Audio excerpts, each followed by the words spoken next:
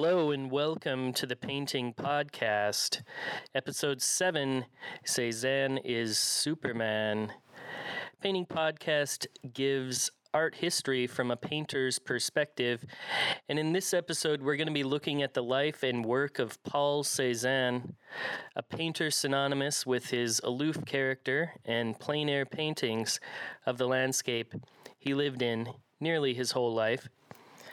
So when I first encountered a Cezanne, I was probably 18 years old at the Art Institute of Chicago, and they have a painting there, one of the big still life paintings, and it's just called A Basket of Apples. And it's a bunch of apples kind of falling all over from one half of the composition to the other. And the table is a bit disjointed, so the back part of the left side of the painting doesn't necessarily line up with the right side of the painting. And the apples are painted simply as simple shapes with some little brushwork on the outside of them, with some line delineations showing that these are indeed apples. They're not something that is very highly rendered or necessarily shows a tremendous amount of skill with rendering or something like that. And when I first saw this painting, I had to wonder, what is the big deal with Cezanne? Because always we hear that Cezanne is this grandfather of modernism, and Picasso and Braque, of course, looked up to him greatly. Picasso even said he was a, quote, mother hovering over us all. And Henri Matisse said he was a father to us all. So I guess he was a bit of a mother and a father as well in both those regards. But these are the giants of modernism, and they're all looking to Cezanne. And I'm here looking at these apples thinking, what is happening with these apples? It's easy to walk up to Picasso's early Cubist works, or those figurative works he did in the 1920s of those bulky figures playing on the beach and stuff like that. We have a really easy entry point for that type of work. But Paul Cezanne's work, it seems just a bit out of place, I guess, in regards to a lot of other things. And as looking at his life, we'll start to learn that his character itself was also a bit out of place as well. So his painting and his art also reflected his general character and his personality as a person, which of course we'll get into. He's most well known for being one of the early pioneers of people who were really reducing the visible world into these basic underlying shapes. And he had a very particular brush style. He often used very vertical brushwork and very horizontal brushwork in the construction of his paintings. And this went against the very naturalist approach that was happening often with other academic painters at the time, somebody like Bouguereau, who we can get into later as well. But when we look at a lot of what was respected in France at the time, it was very academic, very highly modeled painting, and Cezanne certainly was not that. So early on, we have somebody who sets himself apart from everything else that is occurring. I think this way of thinking about Cezanne is also a little bit dangerous because it kind of reinforces this stereotypical myth that the artist is to be somebody outside of society, somebody who's going against the grain and just can't get along with what else is happening in the world. But I think it's an interesting thing to think about. When we say somebody is a true artist, what that really means. And Cezanne was certainly a person that would just keep on painting and painting and painting, and his life was absolutely consumed by painting. And even when he got a little bit of recognition later on in his life, after working for nearly 40 years, they had the opening. It was around 1895. And all the greats of the Parisian scene were there, of the rejects, of course, but Monet and Degas and these types of people. And Cezanne didn't even show up. Cezanne didn't even come to this big opening. And he just kind of stayed off in his little village, in his little house, and he just kept on painting and painting and painting through that opening itself.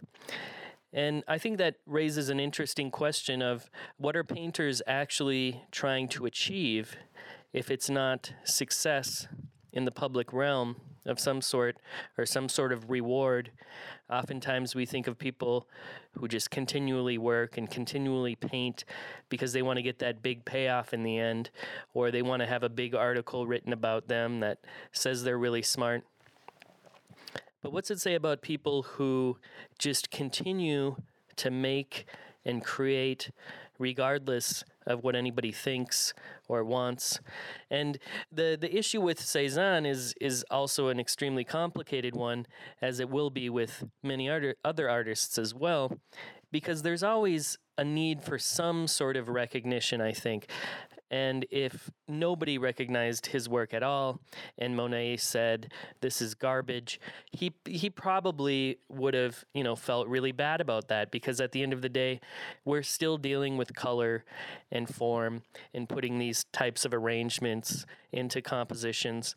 And that's something that can just be looked at from a fairly objective level of saying this is good or this is bad. And you don't want to feel like you're just doing bad at something. Right? So we can think about Cezanne as somebody who's working consistently, nonstop, little public recognition, and he is largely outside of the public eye. It's not until 1895 that he would get his first, big break in this exhibition. Now, one can't really look at Cezanne without thinking of Provence, which is the southern region of France where he grew up with he and his friends, all of which were artists. He was known for having this kind of amazing group of like-minded friends growing up, one of which was Émile Zola. But he and his friends, they would be reading a lot of different books, and they would be quite familiar with this notion of Arcadia. And living in such a beautiful region with a big, beautiful mountain and forest is somewhat idyllic, and we can think a little bit about what it means in terms of the pastoral and what it means in terms of utopia. And these are two different concepts. And the one that Cezanne was more interested in was this idea of an Arcadian vision of the world. And an Arcadian vision of the world basically presents us with a harmonious view of the world where humans lie uncorrupted by civilization itself, and they instead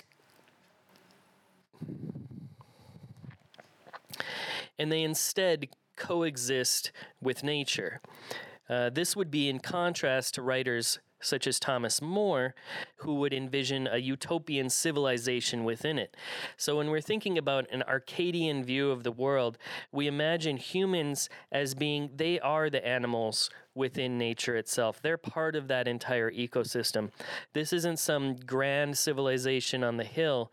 This is humans living side by side with nature, and our own passions and reflexes and intuitions and all these sort of things are meant to be bound up with nature itself. So there's not as much hierarchy involved in this sort of Arcadian view of the world. Arcadia actually is an area of Greece, which is good to know, which is how we got this name, which was, somewhat beautiful and idyllic and near the sea as well. So it's impossible to look at Cezanne's landscapes and not think about this type of harmony between him and nature. And a quote from Cezanne about Provence would be, "It is only there that I have found true evidence of the light of our life, present in its simplest form, the austere and tender beauty of our Provence." So he's talking exactly about this Arcadian view of the world in this quote, and as well as the life of our light, or the light of our life, right? Being present in nature. It's a different way of looking at nature itself.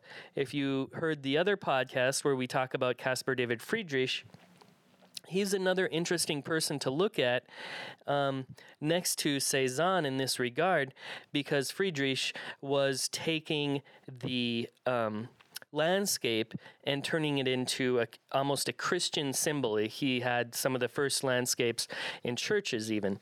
So Cezanne is playing with this idea in another way, albeit more grounded in kind of a village type of life. So Cezanne's buddy, Émile Zola, moves to Paris when he's about 18, and he's a writer, and he's, ironically, he moves to Paris to write about the natural world. He's writing about a lot of these same themes. And he and Cezanne are writing back and forth to each other. And Zola actually writes him and says, look, we've got a bunch of figure drawing classes that happen in the mornings, and we've got the Louvre here. How can you not want to come to Paris? You can just wake up in the morning and draw from the figure for 4 or 5 hours, and then spend your afternoons in the Louvre copying masters' works. So he really wanted his buddy, I think, to move to Paris so they could just hang out together. But he was, really selling it as well. He's like, if you really want to become a painter, come to Paris, and this is the spot to do it. So Cezanne, of course, wanted to go to Paris, but his dad was doing the standard dad route. I think his dad was a banker, actually. I'm not positive, but they were well off. And his dad wanted him to go to law school.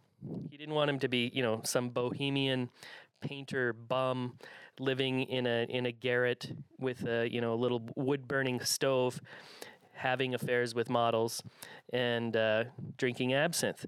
So he wanted him to go to law school, and Cezanne actually listened to his dad. And he, you think of what would be the worst thing that Cezanne could possibly study. I think it must be law. And he called it, this dreadful law and all these sort of things. He just absolutely hated it. And he was in law school for about 3 years. I don't know if he passed the bar and whatever the equivalent of that is in France at the time, but he did study law for 3 years, and it was pretty obvious to everybody around Cezanne that this was not something that really made him happy. And his dad finally was like, "All right, just go." And so he took off for Paris in 1861 after he was kind of allowed freedom from his family. Once he got into Paris, he did start doing some master copies, and he started taking some classes, but he was notably extremely critical of himself. He was known for really putting himself down, telling himself that he was doing a terrible job, that he's never going to be an artist, and all these sorts of things. I'm sure he felt, completely out of step with a Parisian life. And of course, you've got Manet, wandering around with all his buddies. And these, Manet and his friends, these are respectable members of the community. They're well dressed. They're going to the opera, and they're basically the definition of bourgeois society. And here comes little runty Cezanne with his big bushy beard and crazy eyes, and coming to these same parties and trying to mingle with these people, more or less. So he definitely had this kind of country bumpkin attitude compared to the others around him. I think his dialect itself, from Provence, they actually speak a different form of French as well. So the way he spoke, it was immediately evident, oh, this guy's not from Paris. So instead of like faking it and thinking, oh, I'm just a country bumpkin, what can I do? Cezanne basically just owns it, and he starts wearing, even starts wearing like this sash, like a red sash around his waist, which would be kind of a traditional thing to wear from his region. And he let his beard grow, and he let himself be that character. He's like, if you want to think I'm a country bumpkin, I'll be a country bumpkin, but I can still paint better than y'all. Right? So even at one point, it's said that he met Manet, and Manet went to shake his hand, and Cezanne said, no, don't shake my hand. I haven't washed myself for a week. So he was definitely playing into this character a little bit. By about 1866, he's trying to get into the Salon. And for those who don't know, the Salon is this unbelievably hierarchical show that happens every single year in Paris, and it displays the best of the best. And of course, people like Degas and Pissarro and Cezanne and all these types of people, they didn't care about the Salon people. And the people at the Salon were generally rewarding people who were technically very good at what they did. It wasn't necessarily based on innovation or pushing painting into areas that, hadn't been seen before. It was basically about who's the best cabinet maker, right? Bouguereau, probably. But I can't stand Bouguereau. I don't understand Bouguereau at all. I mean, I can tell he's a good painter. You can Google his name out if you don't know him. But he's a French painter who does these. They look like Hallmark cards, basically, but they're, obviously brilliantly painted, but they're just like oozing with sentiment and silliness. So you can look at a Bouguereau painting. One would be titled Recline After Harvest. And this is 1866 when Bouguereau painted this. And you can look at that painting, and it shows this woman who is lying on the ground next to this field, like staring directly at the viewer.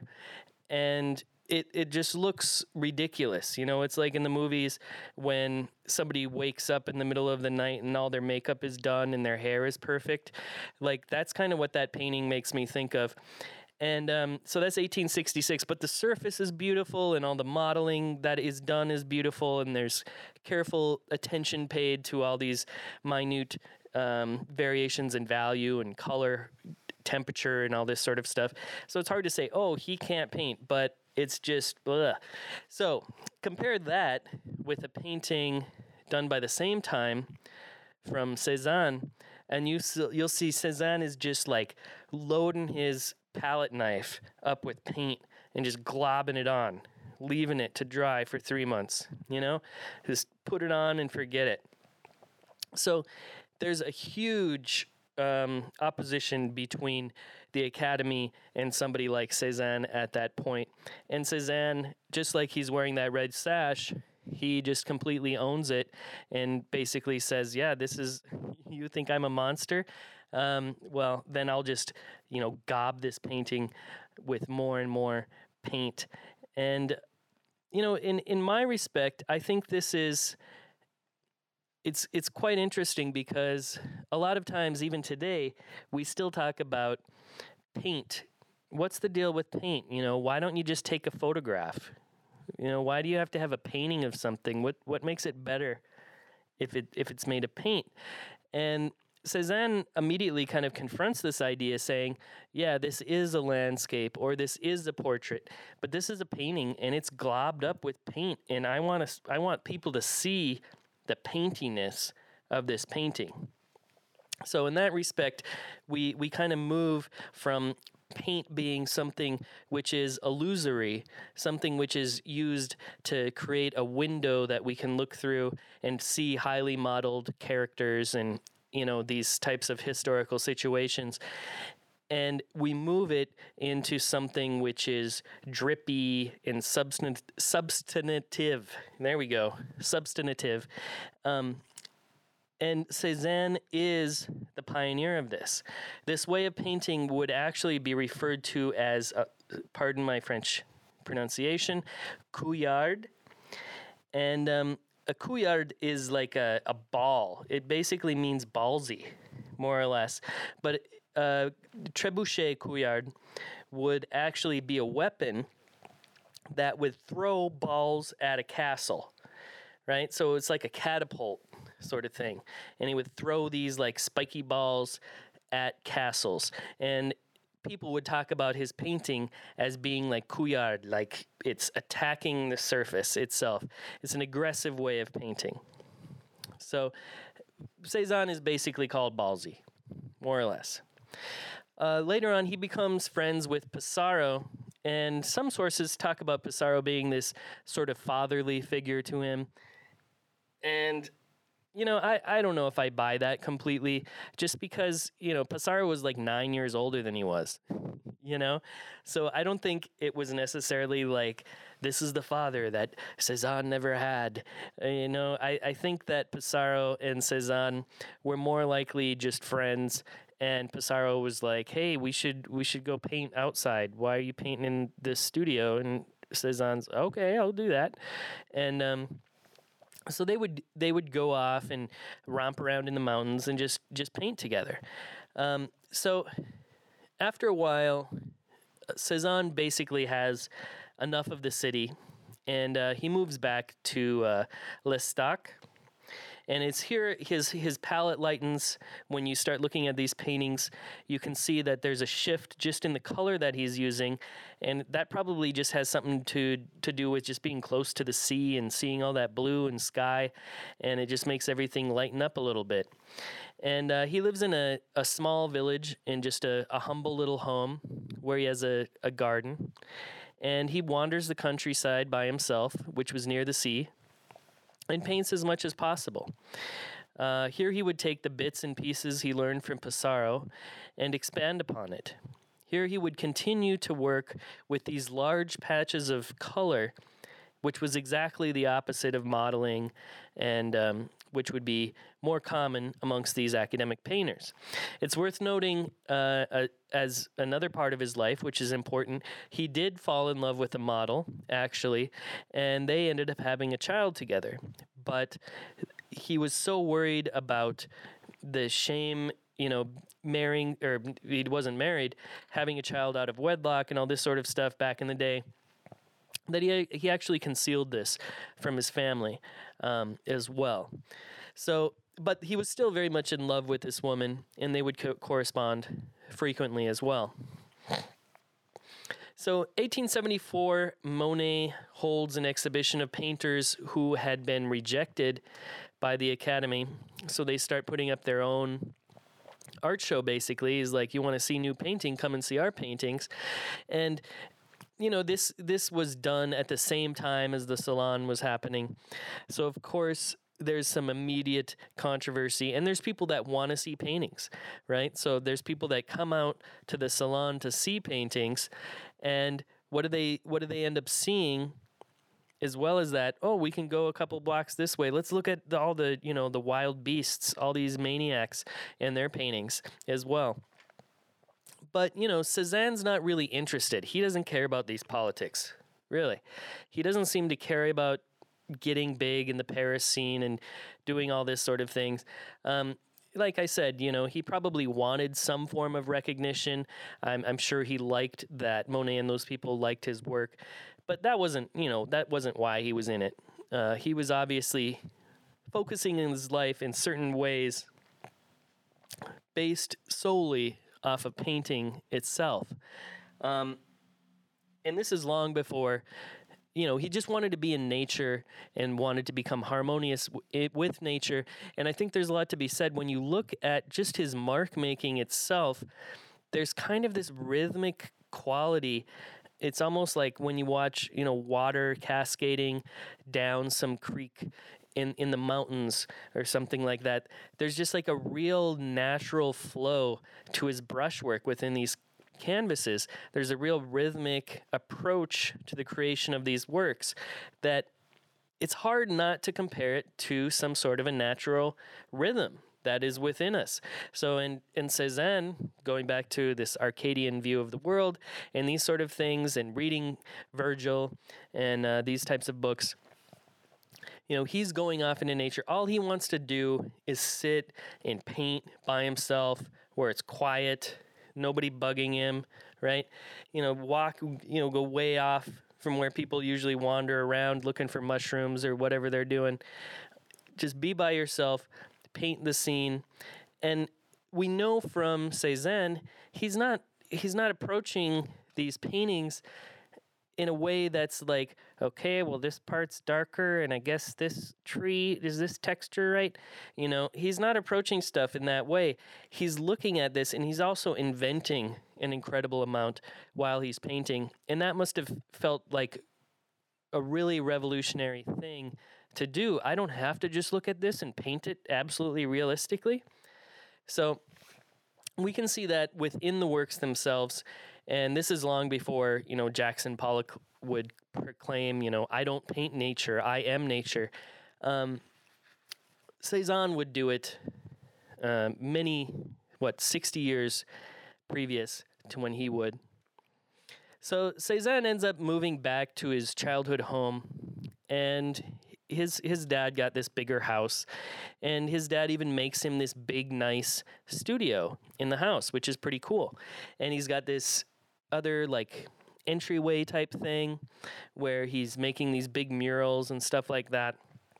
You got to wonder, when his family came home, and here's the art student who it didn't work out for him, and he moved back home.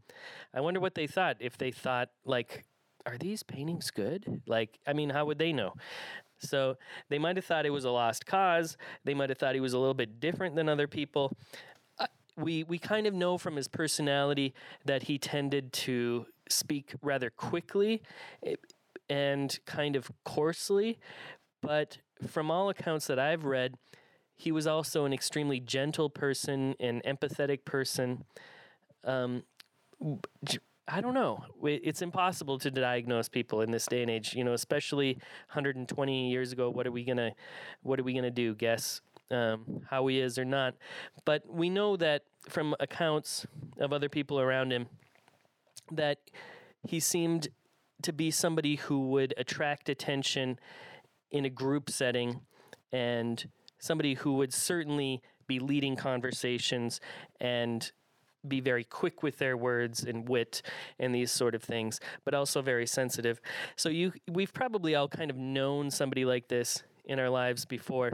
We can think of Cezanne possibly as being similar to that. So he's back at home, and he's got, of course, we can't talk about Cezanne without talking about Mount Sainte-Victoire. And this is a giant mountain that existed in his community. And it wasn't, necessarily huge compared to the Rocky Mountains or something like this, where, Thomas Cole or these types of people would make these giant romantic paintings about this is a big mountain. Mountain Sainte-Victoire, it seems big because everything around it is rather flat, but it's around 4,000 feet tall. But it's still quite monumental. And it's an interesting subject because it can mean a couple different things. We can look at it and think, this is a mountain that's been here forever, right? So there's an ancientness of this mountain. And you could, I'm sure, wander around to different regions there and see, just how old everything looks, for lack of a better term. There was also a quarry there, and where a lot of stones had been cut, and you could even see the chisel marks in these stones. So it was like parts of the mountain are essentially just taken away, and there's these right angles left in the mountain itself. So one could look at those and think, is that kind of like Cezanne's brushwork? Okay, yeah, maybe. But this is it's a big natural thing. It's a mountain. Right? So, and this kind of dominates his paintings. It also reminds him of his youth. So there's probably a bit of a nostalgic element to this mountain as well, where this was the place that he and his friends would go and just romp around and this sort of thing as well. So there's a personal connection and history that he has to this as well. So he has a great subject because he can paint something that he knows about. He can paint something that's personal to himself, and he can paint something which can resonate with a lot of other people and has this kind of great archetypal quality as well.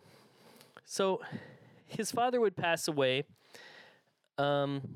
they would sell the house, and all of a sudden, Cezanne, what are you gonna do now, right?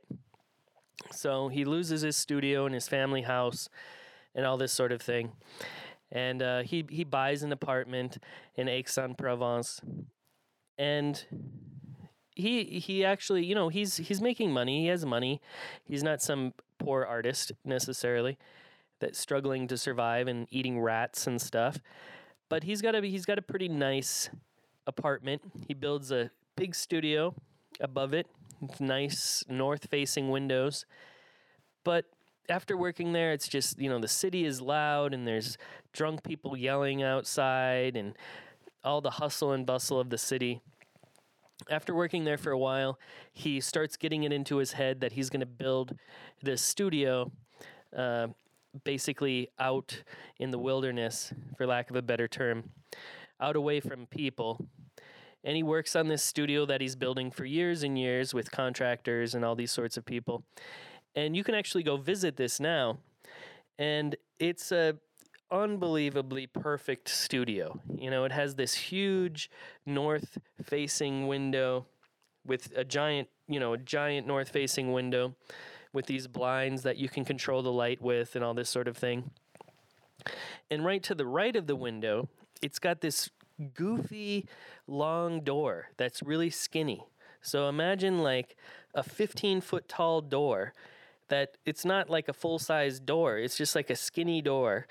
And you could open up this door and just push out giant canvases. So you could like literally get a new canvas, be like, okay, bring it on in. You don't got to deal with doors, getting it in and all this sort of stuff. It's got this giant skinny door that you open. You just slide a canvas on in. So Cezanne, in his later in life, he would go a lot towards the figure, primarily the female figure.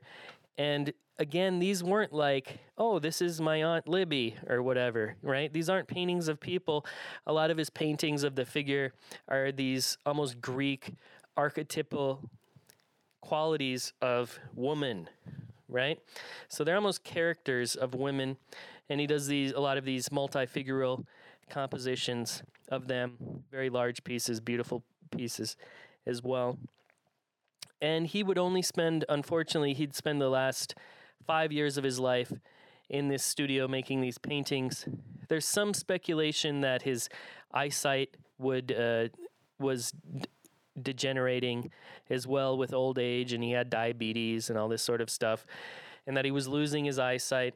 But if you look to some of his final paintings, you'll notice that a lot of these are actually just little blips of color. They're just like little swashes of color. And I love the fact he's like, I don't even need to cover the whole canvas.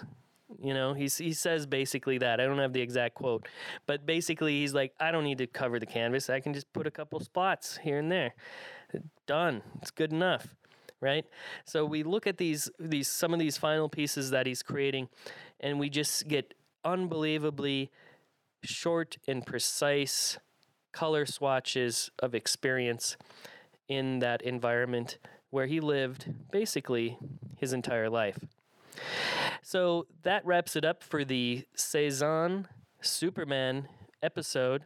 If you like this sort of thing, subscribe and hit the notification bell, all that sort of stuff.